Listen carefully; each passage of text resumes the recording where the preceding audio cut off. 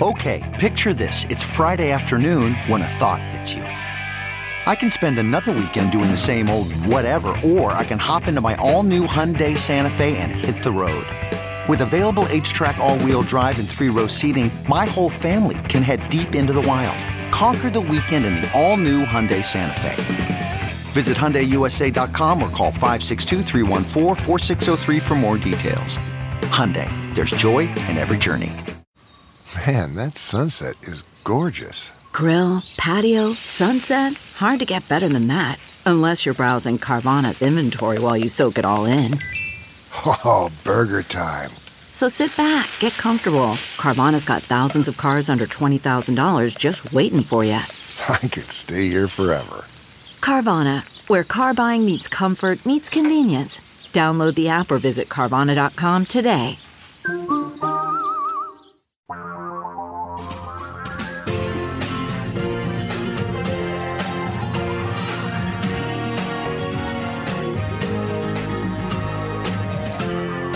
This is the Thom Hartmann Program. Another extraordinary program for you today. Greetings on this beautiful day here. Spring is coming to Portland. I hope it is to where you live, and I hope it comes soon to Ukraine. You know, all these cities where they've cut off the power and cut off the water and food. This is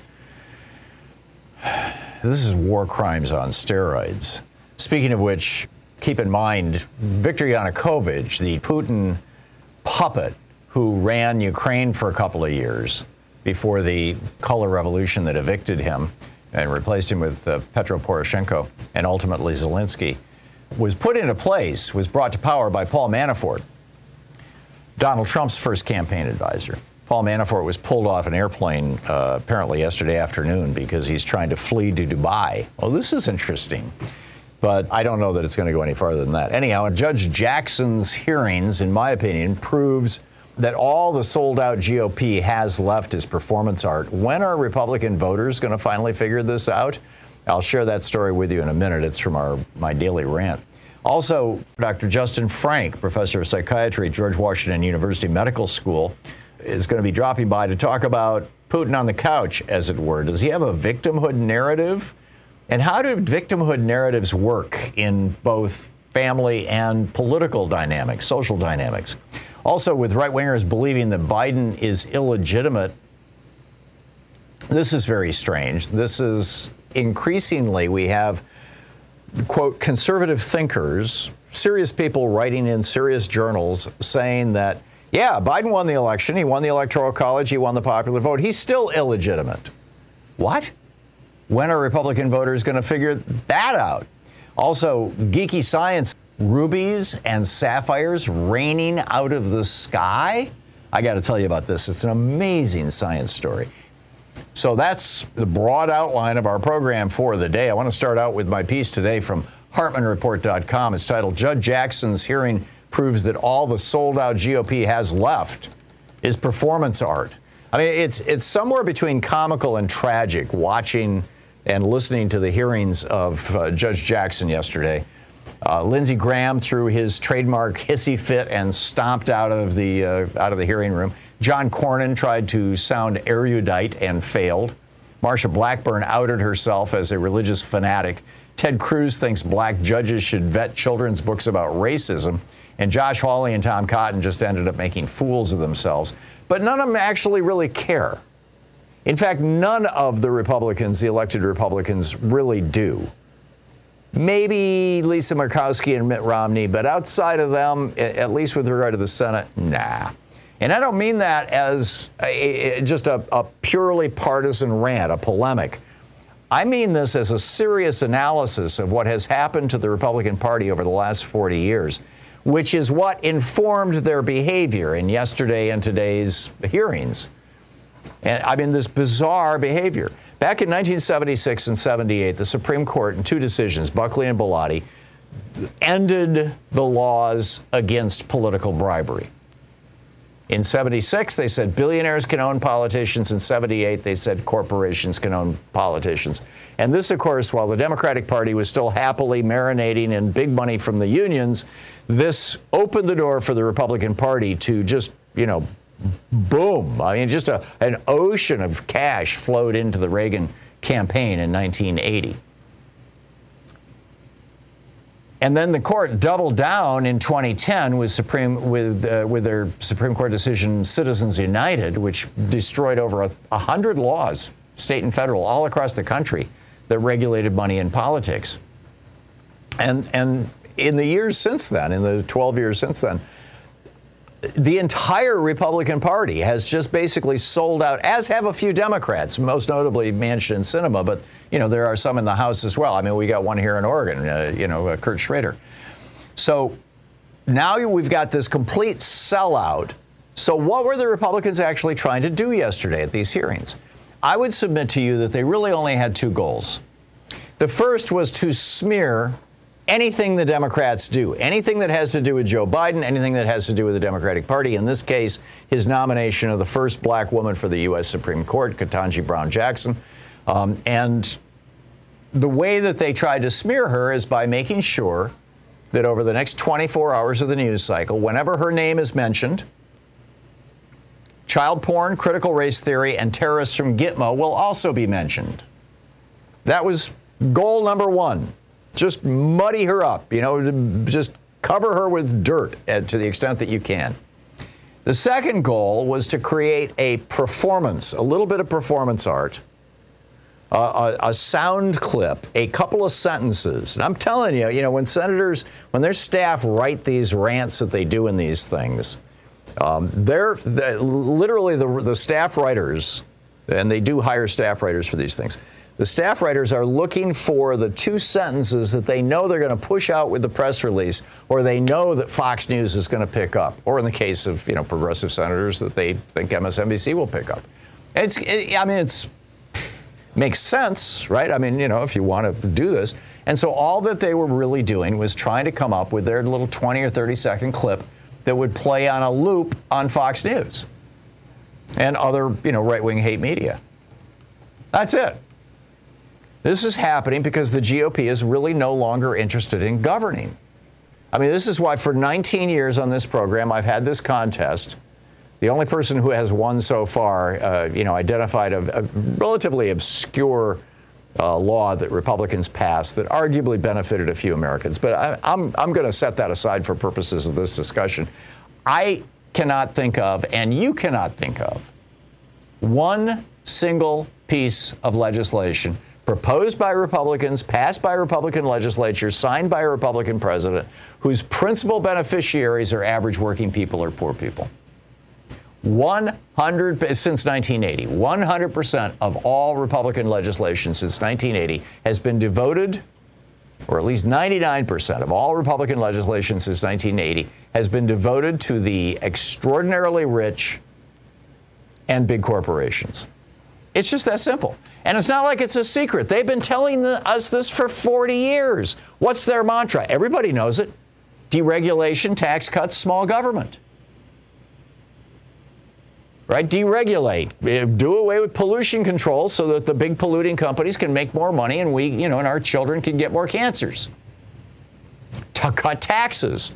Make sure that the uber rich become the morbidly rich, while average working people are left behind. And small government, hey, screw poor people. This is just, back in the 1980s, by the way, these three things, tax cuts, deregulation, and small government, actually sold. Ronald Reagan could actually sell this stuff. This was the new idea. It hasn't been tried since 1921 with the Harding administration. Of course, it led us right straight to the Great Depression, but, nobody's alive who remembers that. So, they don't have any concerns about actual issues. All they're trying to do, the Republican Study Committee came out last year and said, our task number one, win the culture wars. And by the way, we're winning, they said. They don't care how many gay or trans kids commit suicide because of their demagoguery. They don't care how many red state teenage girls get pregnant because they never learned about human reproduction or lack access to birth control. They don't care how many kids are going to die by gunshot today. Species going extinct? Weather wilding, destroying another 1,000 homes like we just saw down south overnight. Childhood cancers exploding. People crushed by medical bills and losing their homes. Republicans don't want to hear about this stuff. The struggles of average working people are meaningless to them, as are the crises of people struggling with medical or educational debt. They literally, and these are problems that literally don't exist in any other nation. They're things we could solve tomorrow. But the Republicans are like, no. Like I said earlier, and I'm going to go into some detail later, COVID shots and tests for uninsured Americans, which is like 30 million Americans, end today. And they're happy to ignore the fact that the United States, apparently on advice from beer bong Brett Kavanaugh, when he was working for George W. Bush, tortured and murdered people at Gitmo. Their absurd concern that white children will be scarred for life by discovering that a small minority of white people were once brutal slaveholders. This is just pure theater. As is their proclaimed worry that kids reading about the Holocaust or a novel that describes the black or LGBTQ experience in America is going to twist young minds. Really? It's all theater to distract us from their real work, which is increasing the poisons in our air and water to jack up the profits of their obscene overlords. And the more hate they can create among Americans, the better, because that means that their social media presence will, be jacked up by the algorithms that keep us in a state of perpetual outrage. Seriously, they have no interest in governing. I mean, sure, they'll wrap a little tiny carrot for the average person in a giant box with a pony for the billionaires, like with the Bush tax cuts or the Reagan tax cuts or the Trump tax cuts. But are they going to do anything for the average working person? Are they going to do anything for poor people in America? For the 50% of Americans who have a negative net worth? No, not a chance. Forget about it. When are Republicans going to wake the hell up to this? What's it going to take? Do you have any suggestions about how to wake Republicans up to Republican voters to what their elected officials are doing? Biden's illegitimacy. This is a bizarre story. And rubies and sapphires from the sky? Malcolm in Bluebell, Pennsylvania. Hey, Malcolm, what's on your mind today? Hey, Tom. I just have 2 cents to add in. Our philosophy in Vietnam was to save a village, you destroy that village. My father, he spent 5 years there serving. Yeah. And that was what he came back with. And if you remember with General Colin Powell, he said that if you break it, you bought it, referring to, I want to say most likely Libya and the way we left a few felt. No, he was referring to Iraq, and we had to destroy the village to save the village. I believe was a quote from McNamara, Nixon's defense or Johnson's defense secretary. I could be wrong on that. Right, and so as long as you have corporations that are stepping in once wars are over to rebuild these cities, it seems like it's just going to continue and go on and on. Yeah. I'm with you, Malcolm. And those very corporations are recycling all kinds of money to the politicians in America because the Supreme Court made that legal. And lastly, it's amazing that Marjorie Taylor Greene, she can get on television and tell a whole country to give up. There's no way you're going to win this, but they won't tell Trump that about the 2020 election. I love it. Malcolm, that's brilliant. Yes, Marjorie Taylor Greene goes on TV and says, oh, yeah, Zelensky should just give up. He's lost. But she won't say that about Donald Trump. That is they won't dare brilliant. Say it. Yeah. But Malcolm, thank you. That was great. Thank you very much. Kevin in Durham, North Carolina. Hey, Kevin, what's on your mind today? Hey, Tom, I just want to say I agree with you about what the Republicans are doing right now. It's just, throwing out campaign messaging and trying to get spots on Fox News. I've been following Ted Cruz's Twitter all morning, and all it is just one Fox News clip after the other. Yeah. Him going off on critical race theory, which, of course, I've talked about this in your show before. I mean, here in my neck of the woods, black kids were actually targeted at school in a mock slave auction. Wow. Now, do people like Ted Cruz and Ron DeSantis and Glenn Youngkin and Marsha Blackburn, do they care about how those black kids felt going through something like that? No, they don't care about white kids either. Well, Kevin, just to take that to the next step, they're all worried about little white kids learning that there was, a minority of white people back in the day who owned slaves. But they're not at all concerned about black kids experiencing discrimination right now. That's exactly what I said on Twitter. It's like, you're concerned about kids learning about slavery. What about the black kids who are actually experiencing racism right now in our schools? Yeah. Do you care about that? Yeah. No, they don't. They don't. They're that's all. It's all performance theater. It's all campaign messaging. They know she's going to get confirmed.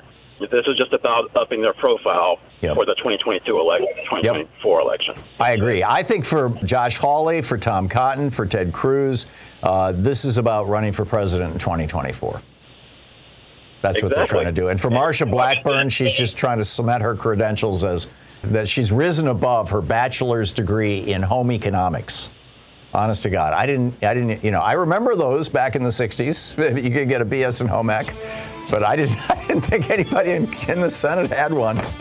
I probably shouldn't laugh. I'm sorry, I'm dating myself here. Kevin, thank you very much for the call. I got to run, but this is just nuts. It's just nuts. And what's it going to take to wake up Republican voters to how they're being scammed? I'm not sure it's even possible. Maybe you have an idea? We'll be right back.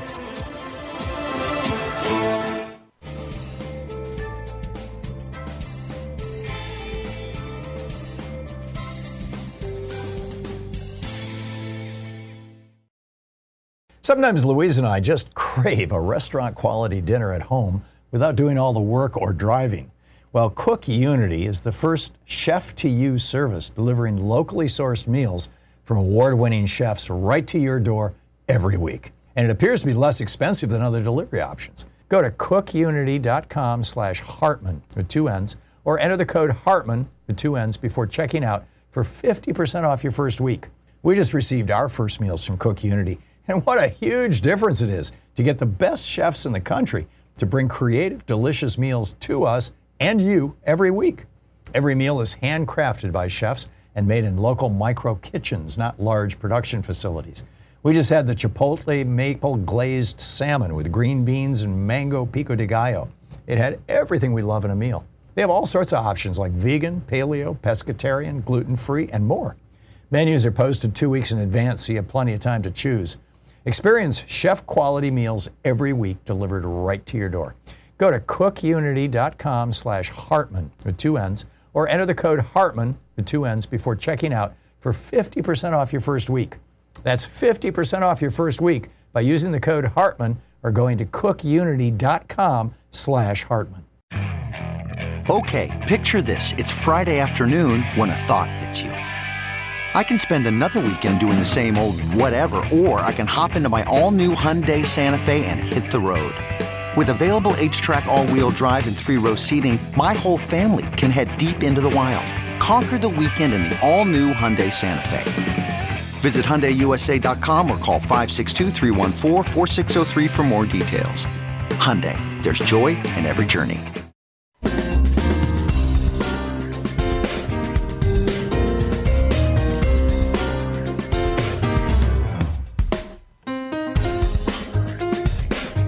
Mark in Valley, Washington. Hey, Mark, thanks for watching Free Speech TV. What's up?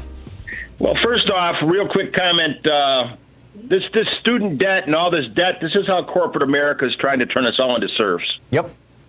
Now, to your comment about fixing the Republicans or changing their mind, I have 2 points why I think it won't work. Number one, you can't fix stupid. And number two, that the ones that aren't stupid, you can't fix sociopathic greed. Or bigotry. Yeah, which goes along with stupid. Yeah, often, yeah. There are some very smart bigots out there, too. But, yeah, I get what you're saying, Mark. The one thing that gives me some hope was the year I lived in Germany back in 86, 87. And, you know, I mean, when you do the studies, the most recent study on authoritarian tendencies, they found that 26% of Americans display authoritarian tendencies, virtually all of them Republicans. In Germany, that number is 6%. So it is possible for people to learn from the stupid experiences of their nation. The question is, does it require virtually, you know, all their cities being bombed into rubble for them to learn that lesson? That's what I mean. Look what they had to go through to get to that learning curve. Yeah. I mean, it's going to take that here, I'm afraid. Yeah. Well, I hope you're wrong, Mark. I hope that there is a way that they can be awakened. I've tried for 19 years on this program, debating conservatives, inviting conservatives on and trying to change their mind. It doesn't How many of them have you actually changed their mind? We've had 2 or 3 people call in the last year saying, I used to be a conservative, but 2 or 3, yeah. Okay, I mean, it might be like mice, count one, see 10. I've been preaching the same stuff for years, and I've converted one person that I know of. Yeah. Well, good on you, Mark. I mean, that's one more than you had before. So keep it up. True, but keep it up. I got to move along. That's not real encouraging. Yeah, Mark, I get your point. Thank you for the call. Amazing. Just absolutely amazing stuff. Why right-wingers think that Joe Biden is illegitimate. This is an amazing story. Giving credit where credit is due. Thomas Zimmer wrote a piece about this in The Guardian. He's a Georgetown University history professor. And he's pointing out this essay by Glenn Elmers over at the Claremont Institute's right-wing publication, American Mind. And in this piece, written by a right-winger for one of these right-wing think tanks funded by right-wing billionaires, Professor Zimmer points out, he says it's notable that Elmer makes no claim that the 2020 election was stolen. He doesn't allege manipulation. He doesn't allege voter fraud or conspiracy. In fact, he acknowledges that more people voted for Biden than for Trump. So what's the problem? Well, he goes on to say that the election is illegitimate and must not be accepted. But wait a minute. He says that Biden actually won. He actually got the most votes. He actually won the Electoral College. But his election is illegitimate and shouldn't be accepted. What is he talking about? What he's talking about is this growing belief within the Republican Party and widespread among its base that anytime a Democrat wins, it's an illegitimate election. It doesn't matter how honest the election was. It doesn't matter none of that matters. It was all George Soros, don't you know? And stuff like that. He writes, Elmers is outraged precisely because he accepts the fact that a majority voted for Biden, that authentic Americans have become the minority, that would be, straight white people, have become the minority in a country, or at least straight white men, which they are supposedly entitled to dominate. Here we have a striking glimpse of the depth of despair underlying the pervasive siege mentality on the right. He goes on to say, it has become a core tenet of the Republican worldview to consider the Democratic Party as not just a political opponent, but an enemy pursuing an un-American project of turning what is supposed to be a white Christian patriarchal nation into a land of godless multiracial pluralism. Republicans saying the Democratic Party is not legitimate. This is the story under the story that the media almost never talks about. That these guys want a white ethno state and with authoritarian leadership like Donald Trump, a wannabe Vladimir Putin. And someday they may get it. And I'm telling you, if they do, their children are going to be very, very unhappy. Their children will be unhappy specifically because they're going to have to grow up in a dictatorship. Not a pleasant thing.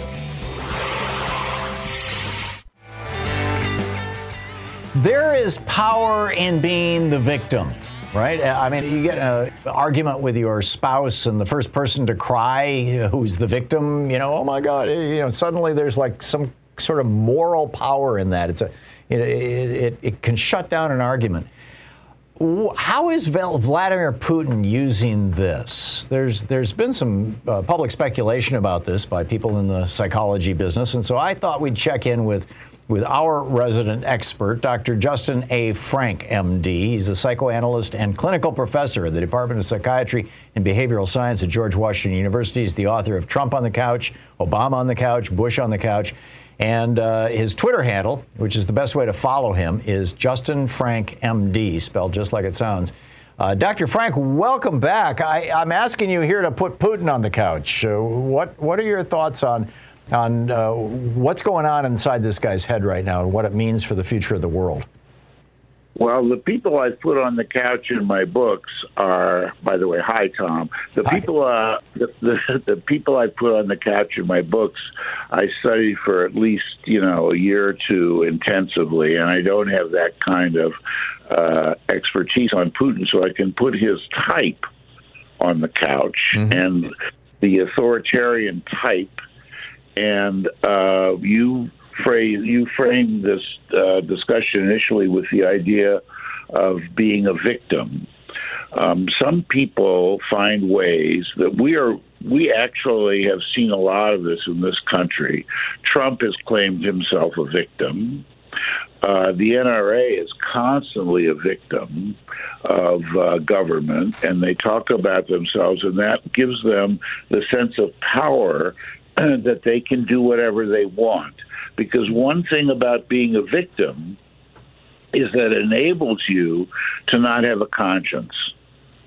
Being a victim allows you to justify violence and justify whatever you're doing without worrying about anybody else's feelings about it. Wow. So you can do what you want and then justify it. It gives you like a moral authority that you wouldn't otherwise have.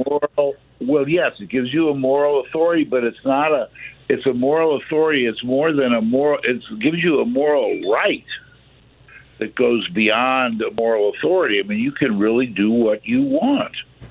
And I think that that's a very important thing, because victims are the ultimate victimizers. I've worked with a couple of patients over the years who are victims, see themselves as victims, and they just are constantly making me feel terrible as they victimize me. Wow. And I think that's one of the things that Putin, if you're talking about him as a professional victim, and Trump was like that. He always said people were out to get me. He would, look at Saturday Night Live. He's a victim of everything, from Saturday Night Live to Hillary Clinton to anybody. Mm-hmm. He would search for victimizers and to see himself as a victim as a way of justifying being amoral and not and being able to do whatever they want. I see this working on a macro level and a micro level. On the macro level, it would be like you, the middle class out there who have been screwed by 40 years of Reaganomics, you're actually the victims of brown people coming across the border from South America or Central America and Mexico, which was, Donald Trump's opening sales pitch for his candidacy for president. Telling people that they're victims. So you've got this giant victimhood, and that's presumably what Putin is playing out. And then on the micro level, at the individual level, like when Steve Bannon gets arrested for running a scam on the, and taking millions of dollars from people, who thought they were contributing money to build a wall, and then claims that he's the victim of the federal prosecutors in a witch hunt. Do I have that right? You have it exactly right. And in fact, what you just said about the first category, the macro level, is positively brilliant, because this is an example where you can, if once you see yourself as a victim, like we, the middle class, have been a victim of Reaganomics, which I think is the case, you can then switch to a different victimizer. And that's the brown people coming across the border. In other words, you can see what a real good victim can do is they can find somebody else to be paranoid about and somebody else to be suspicious about, and that becomes your new victimizer, and that's the enemy. So after 9/11, I don't think anybody would argue that the United States wasn't a victim, a real victim of Osama bin Laden and his merry band. But correct. After 9/11, George W. Bush and Dick Cheney and the criminals in their administration, Brett Kavanaugh and John Yoo and Jay Bybee, who all said, "Oh, well, now that we're victims, it's justified to torture people. It's justified to interrogate people with violence to the point that some of them die. It's justified to take a foreign base down in Guantanamo that has no legal standing in the United States and use it as a prison. It's justified to completely ignore the Constitution because we're victims." Yes. So you can throw morality, concern about a victim, about somebody you're hurting, any kind of empathy, any kind of concern, you can throw that stuff out the window. But what I was also getting at is what George Bush did, what you were saying earlier. You can switch who's the victimizer. So he switched from Osama bin Laden to Saddam Hussein. Right. And then to justify going into Iraq, which was completely lying and wrong, and all this stuff about WMDs and Colin Powell and all this stuff that was going on. These people were really lying and switching a victim so they can now justify by connecting Osama bin Laden with Saddam Hussein, and then you can go right in. And it really does allow you to justify not just torturing people you captured and doing all of those things like in Guantanamo and various other things you've talked about. It also allows you to pick your own target. So I'm sorry, finish your thought. You go ahead. So, in the context of both the micro victimization, I'm the victim of my wife yelling at me or whatever. I mean, relationships from the micro to the macro. Vladimir Putin claiming that he's the victim of NATO. How do you rebut somebody who's playing the victim card most effectively? Well, you don't. You don't, because when you play the victim card, you have more cards than the other side. The one thing I've heard people say, I've had people come to me and try to play victim, and my response, I'm not necessarily proud of this, but throughout my life, my response is to say, no, I'm a bigger victim, right? Right. You think that's terrible? What happened to you? Here's what happened to me. It's like what Mel Brooks said, people say when I was a kid we didn't have shoes, all that, and Mel Brooks once said when I was a kid we didn't have feet. Right, exactly. Raise the ante. The ultimate victim. How can you beat that? I'll see your victim and raise it. Right. I'll be the victim and raise you one. Now, the other thing, though, that's important about Putin, which is that he's a victim of NATO. He's a victim of America, really, because we in 89 and 92 and all that stuff, when the Iron Curtain came down, he really sees our country as dismantling Russia. And in some ways, Reagan kept saying that's what did it. And, other people have different points of view. But the point is he's a victim, and he's been nursing his victimhood for a long time. One of the things that's important that people in my field, especially psychoanalysts, I'm in a very limited field in that sense, so we don't read much about Abraham Maslow. I don't know if you know him. I have read a lot of Maslow's work. I love his hierarchy of human needs. Yes. Well, that was his seminal work. Well, it was. And he also had a thing on the authoritarian personality. Yep. Interesting to mention him just now because he was also Ukrainian. I didn't know that. He's of Ukrainian I didn't know that descent. Either. Huh. Yeah, so his family were Jewish Ukrainian immigrants. Wow. So that makes it much more interesting. But what he said that's so interesting about what we're talking about is about a world view that authoritarians have. And they developed that as children, and that's very similar to Trump's worldview, that the world is a jungle and it's kill or be killed, and you have to be powerful. And they're victims. And the difference between Trump and Putin as victims is that Putin has a greater good or a greater vision that matters to him. This is the Tom Hartman Program. Right, I got it. Dr. Justin Frank, Justin Frank MD on Twitter. Dr. Frank, thanks so much for dropping by. Okay, thank you, Tom. Thank you. Bye-bye. Bye-bye.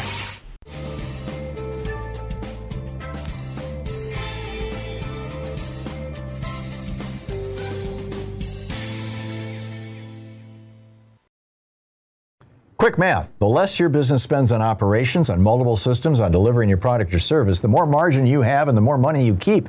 With higher expenses on materials, employees, distribution, and borrowing, everything costs more.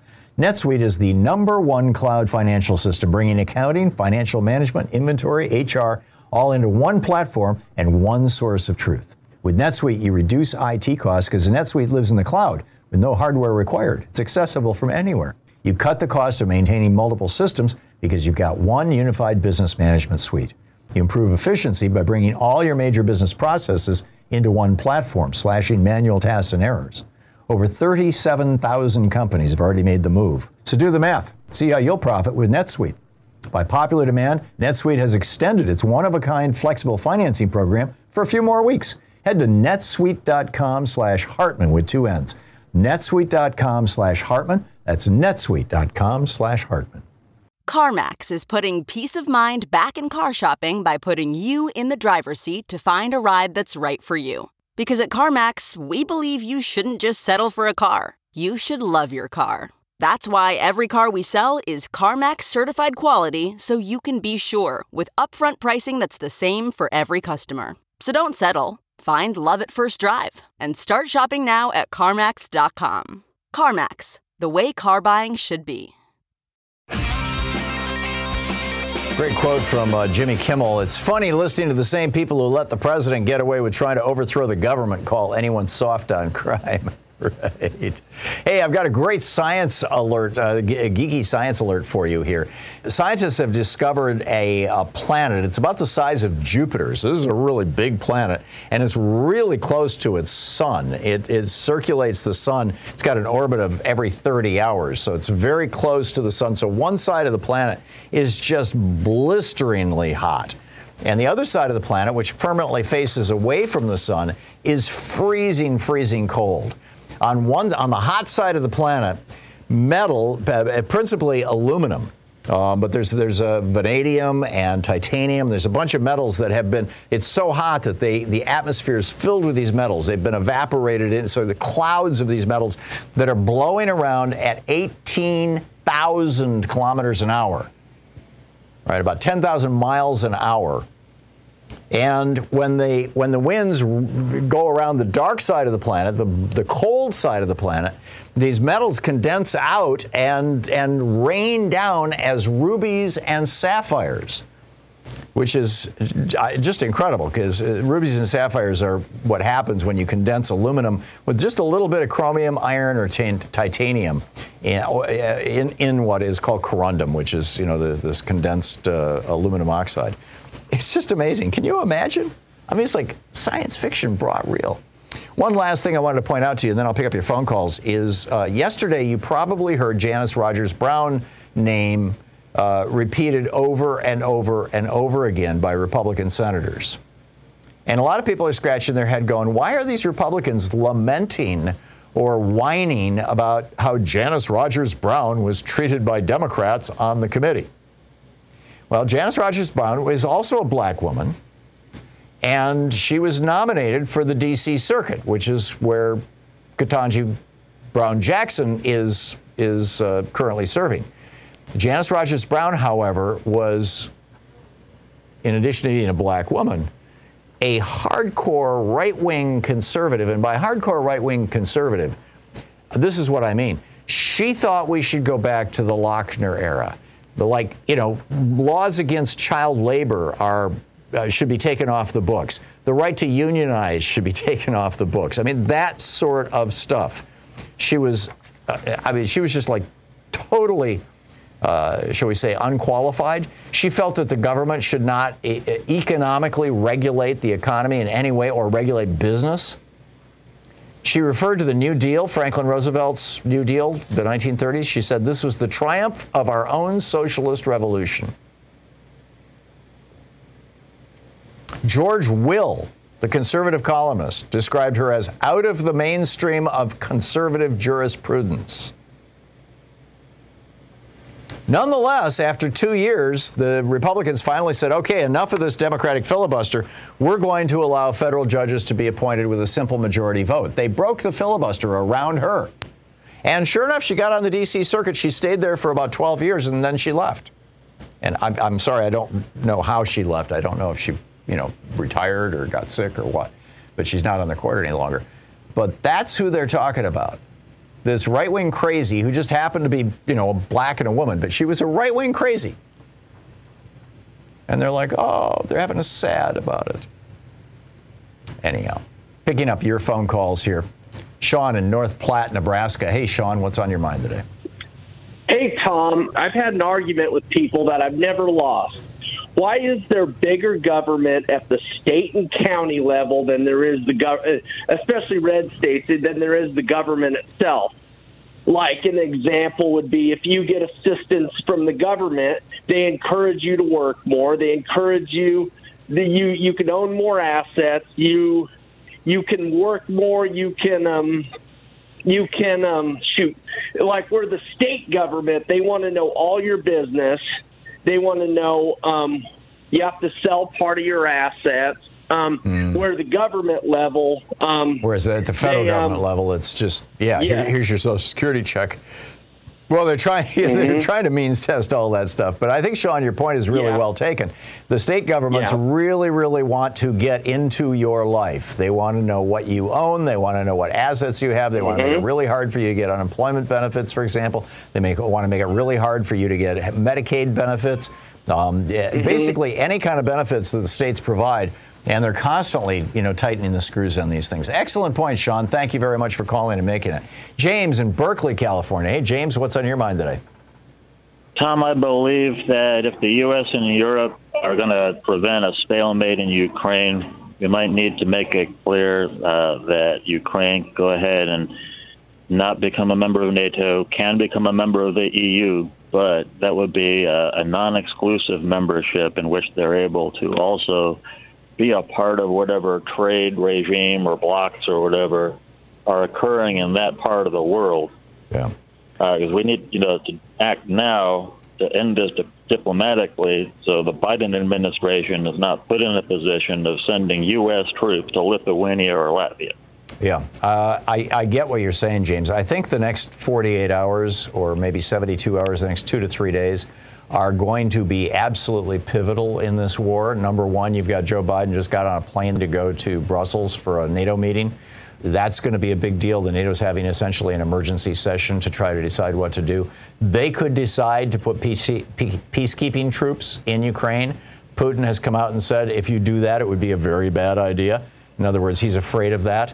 But it would be considered an escalation by him. I think that it's, frankly, I think it's a reasonable thing.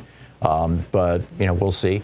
The other possibility is that, and there's a lot of discussion about this, the U.S. government has released intelligence suggesting that Belarus is getting ready to send their troops in because Russia's troops are failing. And Belarus is, just, 70, 80 miles from Kyiv, and that's where the big failure is happening. And if the Belarusian troops go into, particularly to Kyiv, to that area, they've got the numbers that Russia right now is lacking. And the question is, will their military go along with it? I mean, Belarus has had a very, very strong anti-authoritarian movement. Lukashenko is, if I'm remembering correctly, is the name of the strongman dictator who runs Belarus. And you'll recall, Rachel Maddow was all over this. The rest of the media pretty much ignored it. But this was last year, as I recall. There were these huge protests in the streets against Lukashenko, basically stealing the last election. And he came and he started shooting. I mean, he was killing people. They were shooting live ammunition into those crowds. So the question, will the Belarusian troops go along with it if he tries to send them in? Are they going to be, just as discouraged and downhearted and poorly equipped as the Russian troops? Or does he have, some sort of a SEAL team kind of squad of real true believers, hardcore, right-wing Nazi types who can go in and help? All of this is stuff we're going to find probably in the next 2 or 3 days. So, James, your point is well made, and I think we are on the cusp of something big happening, and it could lead to World War III. It could lead to a resolution of the whole thing. We'll see. But anyhow, James in Austin, Texas. Hey, James, what's on your mind today? Yes, hello, Tom. Hey, James. I'm calling about the 60 Minutes program that was on this weekend. I believe it was mentioned some yesterday. I watched that. There was a fascinating part. A major portion of it was a CEO of a large financial corporation that was buying many, many houses throughout the United States and then renting them back to middle-class families. Yeah, I didn't see the segment. Was that BlackRock they were talking about? They're the largest player in that space. I don't think that was it. It was another. I don't recall the name, but there was a very significant part of the CEO was a rather I don't know if the word's smarmy or whatever. One of these people is very proud of himself. At any rate, he mentioned, when asked, well, doesn't this get people into a situation where they might, shouldn't they be buying houses? And he says, well, you don't understand, these generations coming up now really can't get a mortgage because they have so much student debt and perhaps medical debt. And so, which of course is not the two kinds of debt that don't exist in Canada or any European country.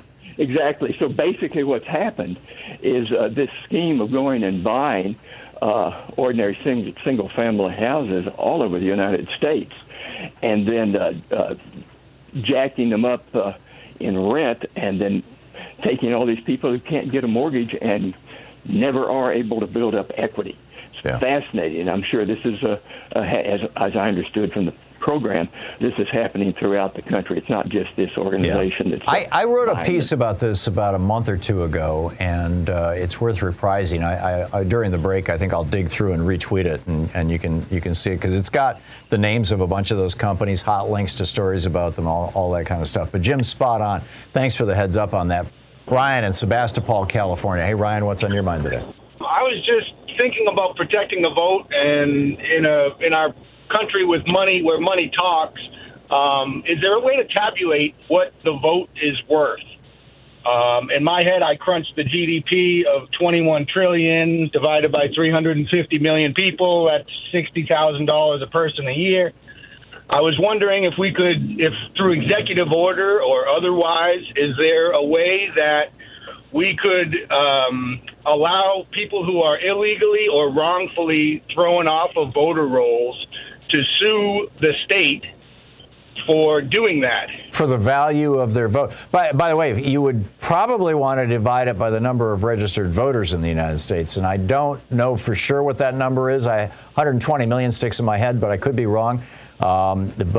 Because that might just be what the turnout was in the last election. I frankly don't recall, but it's less than the 360 million, which includes all the children in the United States and all the people who aren't registered to vote. So that's interesting. How do you quantify damages? You know, if Mike DeWine and his administration up in Ohio go ahead with what the Supreme Court authorized, or at least 5 right-wing cranks on the Supreme Court authorized a couple of years ago, and purge you from the voting rolls, even though you're a legitimate voter, but the sin you committed was registering as a Democrat.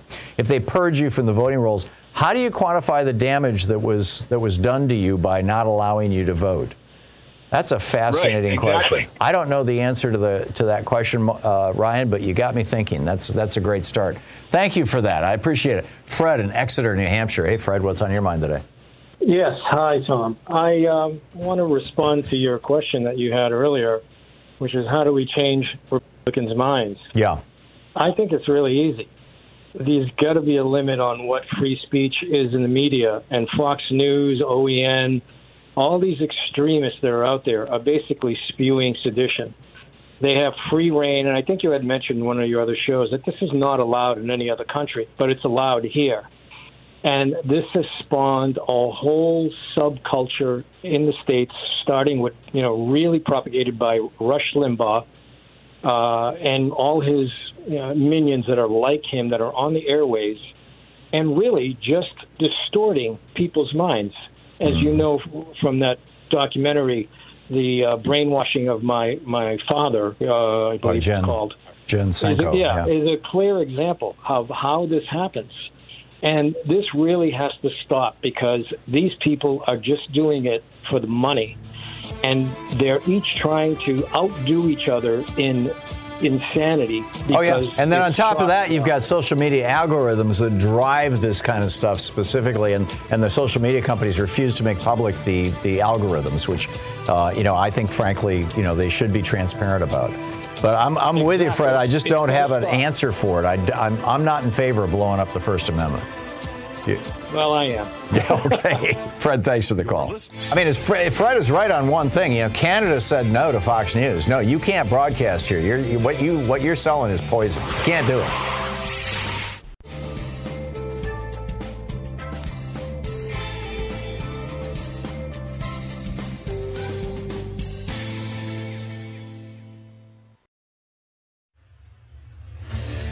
What makes a life a good one? Is it the adventure you have? Or the friends you find along the way? Maybe it's pursuing your passion while striving to protect, defend, and save what you believe in every single day. So what makes a life a good one? In the Coast Guard, we think it's all of the above and more. But you'll have to find out for yourself. Visit gocoastguard.com to learn more.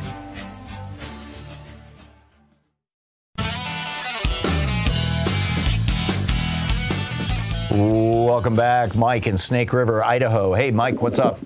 Hey, Tom, how are you? Great. What's on your mind today?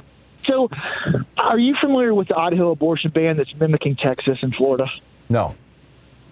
Oh, my God. So it passed the House and the Senate. It's going to Governor Brad Little's desk for signing. It's a clone of the Texas bill?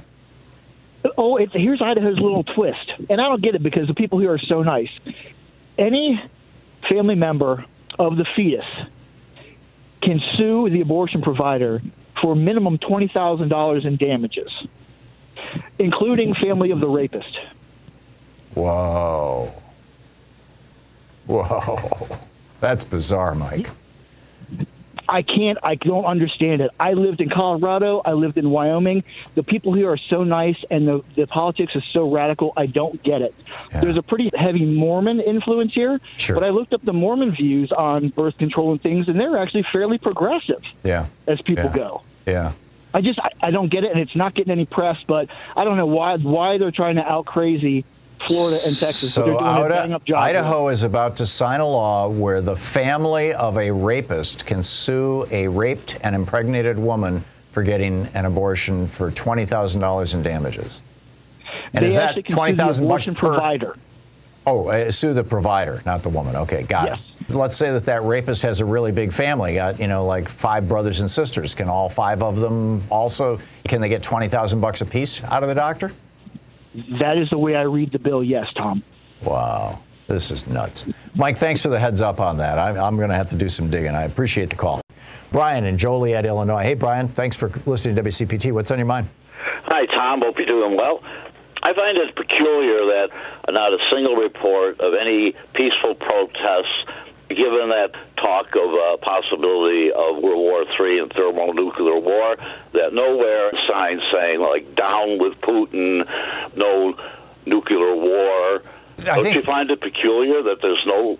I don't. I think that 2 things are going on. One is that people are calculating that the probability of Russia launching a nuclear strike against the United States is very, very low, probably close to 0. We have mutually assured destruction. Putin is not suicidal. He's nutty, but he's not suicidal. Breaking news, U.S. Secretary of State Madeleine Albright just died. Thank you for that, Sean. Oh. Yeah, that's sad. She was one of the good ones. Yeah. So anyway, number one, I just don't think America is all that flipped out about it. And secondly, we are seeing the violence that war crimes barely begin to describe it. The violence that he is wreaking, particularly on cities like Mariupol, where they've just bombed them into the Stone Age, and now they're continuing to bomb them. There's 100,000 people hiding in basements, and they're trying to bomb those basements. I mean, this is slaughter. This is mass murder. And I think all across America, you're seeing people who are just like really pissed off about it and really empathetic. This is completely different from what we saw in Iraq. Arguably, Afghanistan was perceived as a war of self-defense, and the horror, of course, was 9/11. This is that times a million. And I think that the only analog that you can draw to what's going on right now is World War II. And in World War II, Americans pulled together. Even pacifists pulled together by and large. I mean, there were people who were exempted from the draft because they were Quakers and things like that. But by and large, they set aside the partisanship. I'd refer people to Rex Stout's book, The Illustrious Dunderheads. In that book, it lists all of the speeches given on the floor of the House of Representatives, mostly by Republicans, talking about how, this Hitler guy, we can work with this Hitler guy. He's not so bad, and, all this. That was a big thing. I mean, that was on the floor of the House and on the floor of the Senate. Rex Stout compiled, hundreds of speeches given by these people saying, it's not worth going to war over just, Hitler killing some Jews in Poland. And all that changed after Pearl Harbor. All that changed when the United States got dragged into the war. And I suspect we're at a very, very similar inflection point in American history right now. Brian, thank you for the call. Fred in LaPorte, Indiana. Hey, Fred. Yeah, our governor here, which is Republican, and of course the Republican is the Law and Order Party, just signed a bill Monday that in Indiana it will be okay for anybody to carry a handgun without getting a permit to do so. And under the protest of our head of our state police, and they didn't pay attention to him and told him how bad it would be for police officers, not just state police, but police officers, to confront this when everybody can have a handgun. It's really one of the most underreported stories in America, how police generally oppose these radical gun laws that Republicans are passing.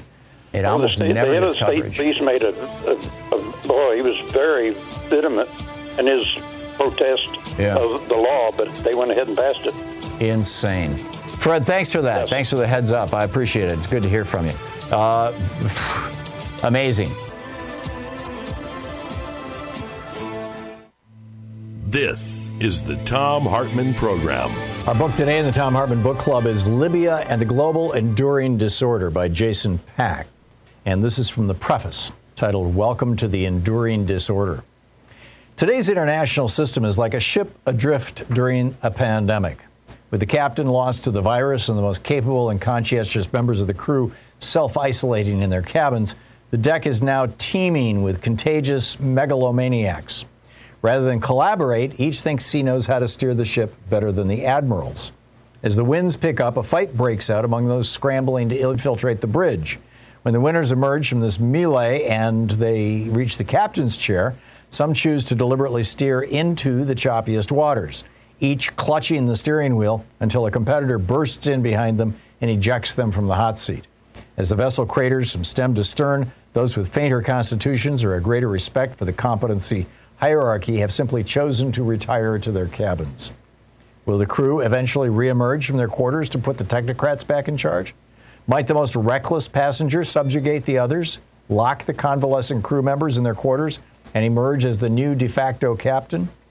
Or should some sort of self-sustaining equilibrium have been reached with the vessel zigging and zagging indefinitely, neither capsizing nor reaching port? From my vantage point, watching U.S. policy toward Libya veer this way and that over the years, the events of the spring and summer of 2019 stood out as a high watermark of chaos and contradiction with a multiplicity of relevant actors vying for prominence.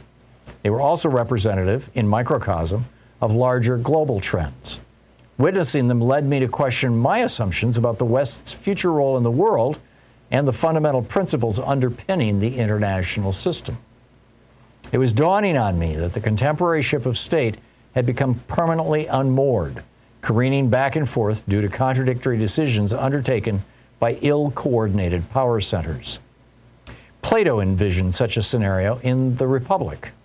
He warned that true democracy would lead to populism. Contempt for experts would ensue, eventually culminating in short-sighted and reversal-prone approaches to policy formation. He also warned that once this point was reached, it would be nearly impossible to put the genie back in the bottle. Over the past few years, my day-to-day experience of the foreign policy-making process in Washington, London, and Tunis, and the resulting outcomes in Libya, seem to be embodying Plato's forecasts. In keeping with this observation, this book proposes that the international system has exited the post-Cold War period with its well-established features and dynamics and entered a new historical epoch termed the Enduring Disorder.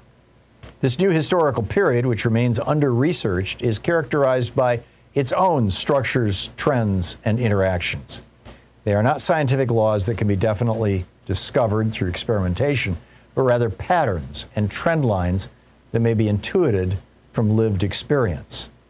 My main contentions about our historical moment are interrelated.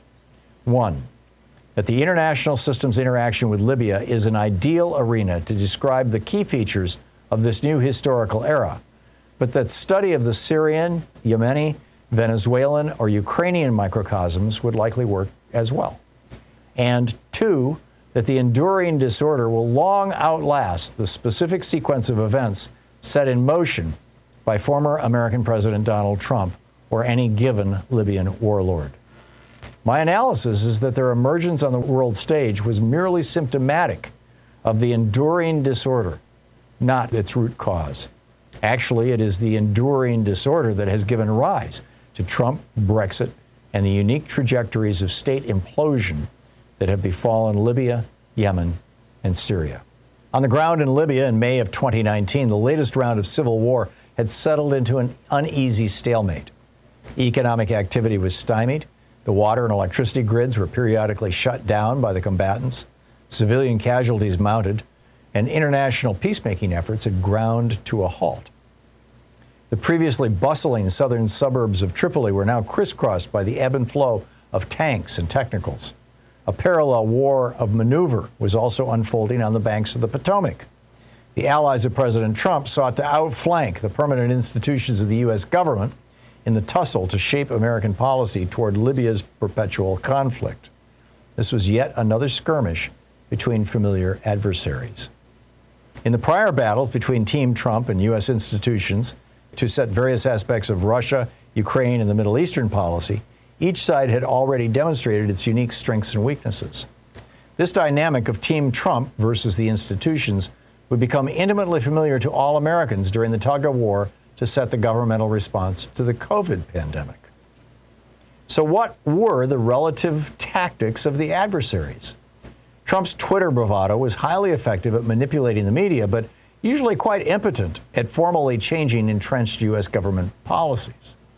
Was the president actually trying to change American policy, but exhibiting a lack of understanding of the tools open to the executive branch? Or was he achieving his aim simply by stirring confusion, creating uncertainty, and preventing coherent coordination with America's allies? The book, Libya and the Global Enduring Disorder by Jason Beck. Jason in Hosquam, Washington. I'm sure I'm mispronouncing it. Jason, we only have 30 seconds. You got a real quick point you want to make? Yes, that's Hosquam, Washington, and about Russia shooting soldiers that were in World War II that were not engaged in battle. Right. I just wanted to point out that I saw a documentary, I can't remember exactly where, but we threatened to do the same thing under Pershing in World War I. Yeah, it's not uncommon, Jason. It's just not uncommon. Thanks a lot for the call. Hey, and special thanks to Louise Hartman, Sean Taylor, Nate Atwell, Jamie Holly, Joyce the Hammer Nance, Nigel Peacock, Sue Nethercutt, Patrick Hoyt, Geraldine Halbert, Ron Hartenbaum, Chase Spross, Nicholas Miller, Pat Sweeney, Jabberwocky, Jay LeBlanc, Al Gorilla Rhythm, Connor Arroyo, and Carna Verde, the folks who help make this program and our little chat room over on YouTube work. Thank you to all of you, and thank you to you for supporting our program and our sponsors and our stations. Get out there, get active, tag You're It. Pray for peace. You've been listening to Thom Hartmann. For audio and video archives, visit thomhartmann.com.